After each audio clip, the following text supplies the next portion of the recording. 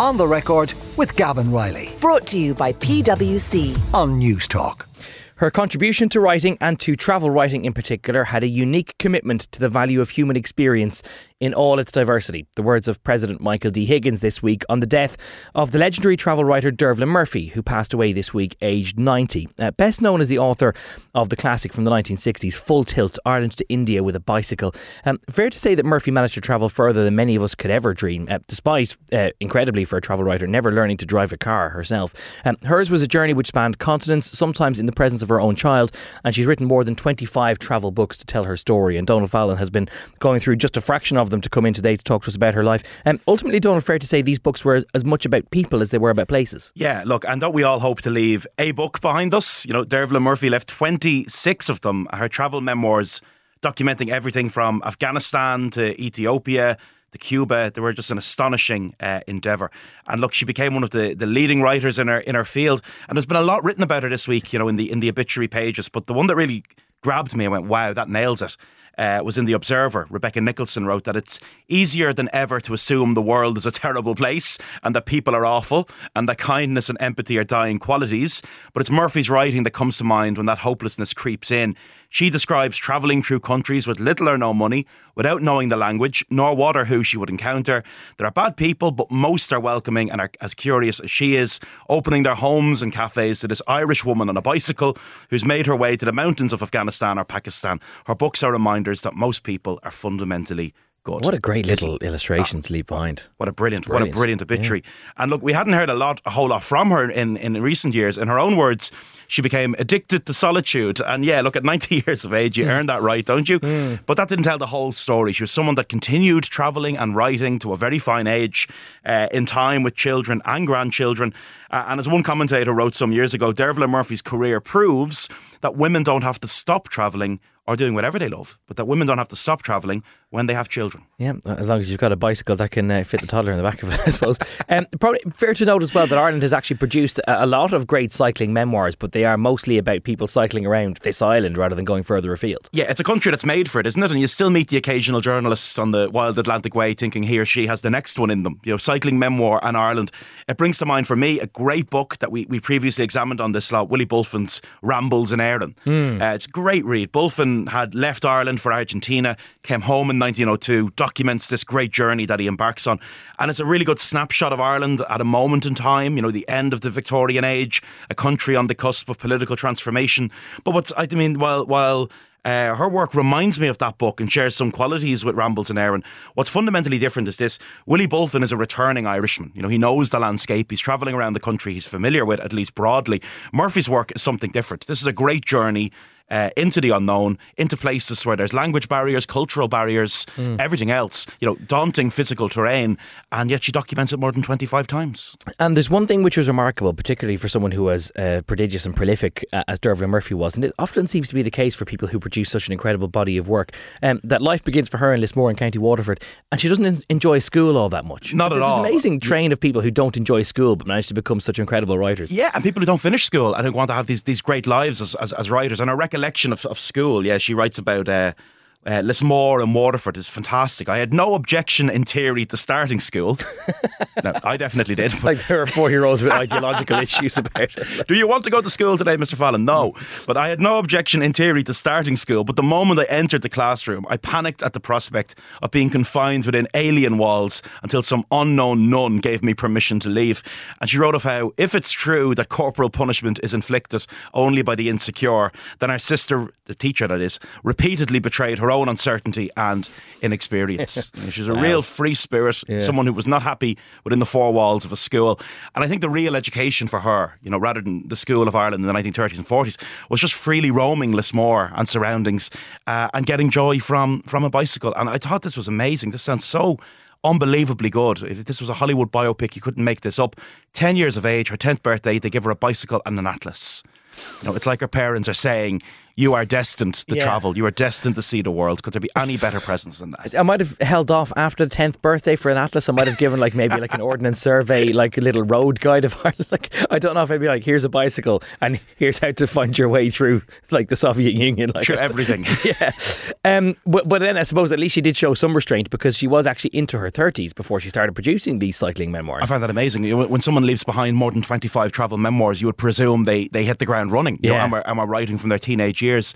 I think one thing that's really inspiring in this story is kind of how late the journeying began. By the time where in our early 30s you kind of settled into careers, but she spent most of her 20s caring for her ill mother. And then she says in one interview, 31, she's finally able to realise this childhood dream to bicycle to India. So it's remarkable that someone who would produce that many books would only have started writing them so 30 in your 30s isn't late in life, but that you'd think for someone to have written so many that she'd have got going in her 20s. It's certainly not late in life, but it is late to find the path, and with Bicycle and Pistol, she departed on an incredible Pistol, I suspect, is important. We'll come back to that. I mean, the title of the book is Full Tilt, Ireland to India with a Bicycle. I imagine the publisher thought Ireland to India with a bicycle and a pistol mightn't go down as well. But a brilliant journey. I mean, it's such a great book that, when it's written, some people actually ponder, is this factual memoir or is this just brilliant invention?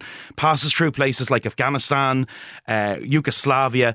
And as she told the journalist, I think fear of danger is more worrying than the danger itself, because you just cope with the problems as they come. In other words, if you never go anywhere, you have nothing to fear. And if you go places, you'll worry about things as they happen.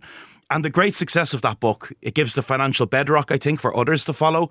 Always preferred bicycle, walking was okay, even journeying by pack mule. In Ethiopia with a Mule. What a great title for a book in 1966. Surviving armed robbery, for one thing. And there's always this kind of deep curiosity in the books around people and customs.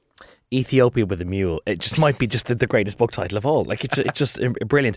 So that was 1966 when she wrote that one. Then her daughter is born in 1968, and you might think for someone whose way of living is this kind of nomadic, go off and write about your experiences, you'd think, right, having a baby materially changes your circumstances, time to jack it in. She says, nope, let's bring her along. Yeah, and Murphy was not merely a mother from 1968, she was a single mother, which was a difficult enough existence in 1960s Ireland, but it meant that she didn't have the support of a partner which could enable her to go off perhaps on occasional rambles.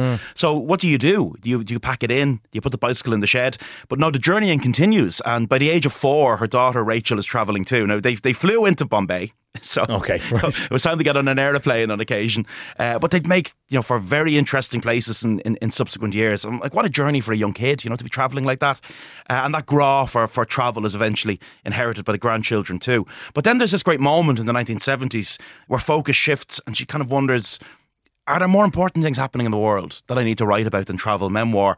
And she becomes kind of increasingly interested in political questions, and the focus kind of shifts a little bit from travel writer to something else. And this then brings us to a part of the world where so many people on this island might sort of think of it as being so undiscovered, or might think that they really should know more about it than they did. And of course, partition is much more than just about political questions. It's also partitioning of minds. She goes, and having been to Ethiopia with mules and India on the bicycle, she goes and examines Northern Ireland in the 1970s. From Ethiopia on a mule to Bangor on a bicycle. She writes this book called A Place That's Apart. That's what we're calling the podcast for this item now. I'm just looking at the producers to let them know. Bangor on a bicycle, A Place Apart, and she cycles across the north and kind of documents Ulster society in the 1970s. So she's still on the bike, that's an important part of the tale, but she feels the need to kind of write more seriously about the world. She goes to hear Ian Paisley speak to his congregation. That's an incredibly brave thing to do, by the way, for someone from Lismore and Waterford. But she sits there and listens. Wonder, was the pistol still part of the travelling itinerary at this point? She writes about seeing Paisley. I realise that some readers will have difficulty in believing that a man who pretends to be a Christian and who sits as an MP in the House of Commons could say such things to a gathering of citizens in the year 1976. Absolutely amazed by what she hears. But there were books, as one obituary puts it, in which our politics mattered more than the travelling, through Kenya and Zimbabwe during the AIDS epidemic, Romania after its revolution, Rwanda after genocide, the Balkans after a decade of war. So they're not really travel memoirs anymore, but she's still travelling, if that makes sense. Yeah. And she's giving, I suppose, a sense of what's happening in these countries. In retirement, and obviously as someone who passed away at the ripe old age of 90, she had hopefully been enjoying retirement for a while. She lived surrounded by books, but amazingly still wasn't totally finished with her own output, still had some works in progress. Yeah, she lived amongst thousands of books in Lismore, and what some visiting journalists described as a castle. Her father had been a librarian, So that's always a good way to inherit an awful lot of books, isn't it? And she remained totally mentally sharp, it should be said. And only weeks before her passing, there was a really beautiful piece in the Financial Times by Jude Webber, which is full of what would prove to be the wisdom of one at the end of their journey in life, though of course we didn't know it when we read it. I'm lucky to still be enjoying being alive, looking at the sky and seeing leaves moving in the wind. But they were talking about everything, Jude and Murphy, and they spoke about, Queen Elizabeth II came up, and she said something that I think is so extraordinary. She said how she pitied such a life. There was never any choice. The exact opposite of what I regard as the good life. Isn't that amazing? It's a fascinating insight. Like that you can recognise that someone might have all of the trappings of a particular job or esteem or privilege, but that if it wasn't what they had chosen to do, then you can't ever say you were truly happy with it. Queen Elizabeth II can't hop on a mule and travel across Ethiopia, Most people can't hop on a mule and travel across Ethiopia, to be fair. This sense, that you get that in her school memoir too, that she would never be trapped inside four walls, that she would go where she wanted, and that she took pity on someone as powerful as that who didn't have that power. That's amazing to me, isn't it? Yeah. And Jude Webber wrote about seeing manuscripts and notes and unfinished memoirs, and that's amazing too, that the mind was still going and still trying to capture and tell these stories. Which then makes you wonder if there's still more from her that we might still see, and even now that she's not with us anymore. The tributes have been plentiful. Let's finish where we started, from Michael D and others, and what has been warmly praised in her longevity. Yeah, and we've just had that great festival that we have every year in Ireland, the Bealtaine Festival, which is about positive ageing.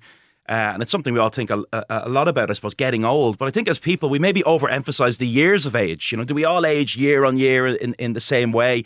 And we ask, why do we feel too old to do something at a certain age? Something as simple as going out dancing, or as significant as travelling the world by bike. If we're maybe in better or at least as good shape as years earlier, why do we feel we're too old to do things? And I think our life is really testament to going as far as you can for as long as you can, and to enjoying every year and not being so conscious, I'm too old to do that now, I'm too old to do that now. And look, when the journeying was over, she could retire happily to the books and list more. But I think the lesson of her life is she got every day she could out of the great adventure. She certainly did. I suppose just on the topic of positive ageing, or trying to repeal or trying to ward off the effects of ageing, that's surely something that you've been dealing with, or at least you found someone to be dealing with when you've been filming Brainstorm for RT1. Like surely there's some academic somewhere in the bowels of Irish academia who's trying to overcome ageing once and for all. A couple of episodes left of that. There's some wild billionaires out there who think we'll all live in the digital world in the future. Cryogenic freezing or the singularity. There's 1 or 2 more weeks left of Brainstorm? There's one tomorrow. Really nice final piece, actually. The ending piece is a history of ladies Gaelic football and how it went from sideshow novelty act. This is when you were with us a couple of weeks ago, from the bowels of Croker, yeah. So we were making it right up to the deadline. How it went from sideshow novelty act, literally, to Croke Park. It's a really nice piece. That will be tomorrow evening at 8:30 on RT1. Donald Fallon with the final instalment, for now at least, of Brainstorm on RT1. He's also the presenter of the Three Castles Burning podcast, and he's the author of Henrietta Street from Tenement to Suburbia, which is a social history of Dublin in the not so rare old times. Donald Fallon, as always, with us, and I'm sure he'll be back next week. On the Record with Gavin Riley. Brought to you by PwC. Sunday morning at 11 on News Talk.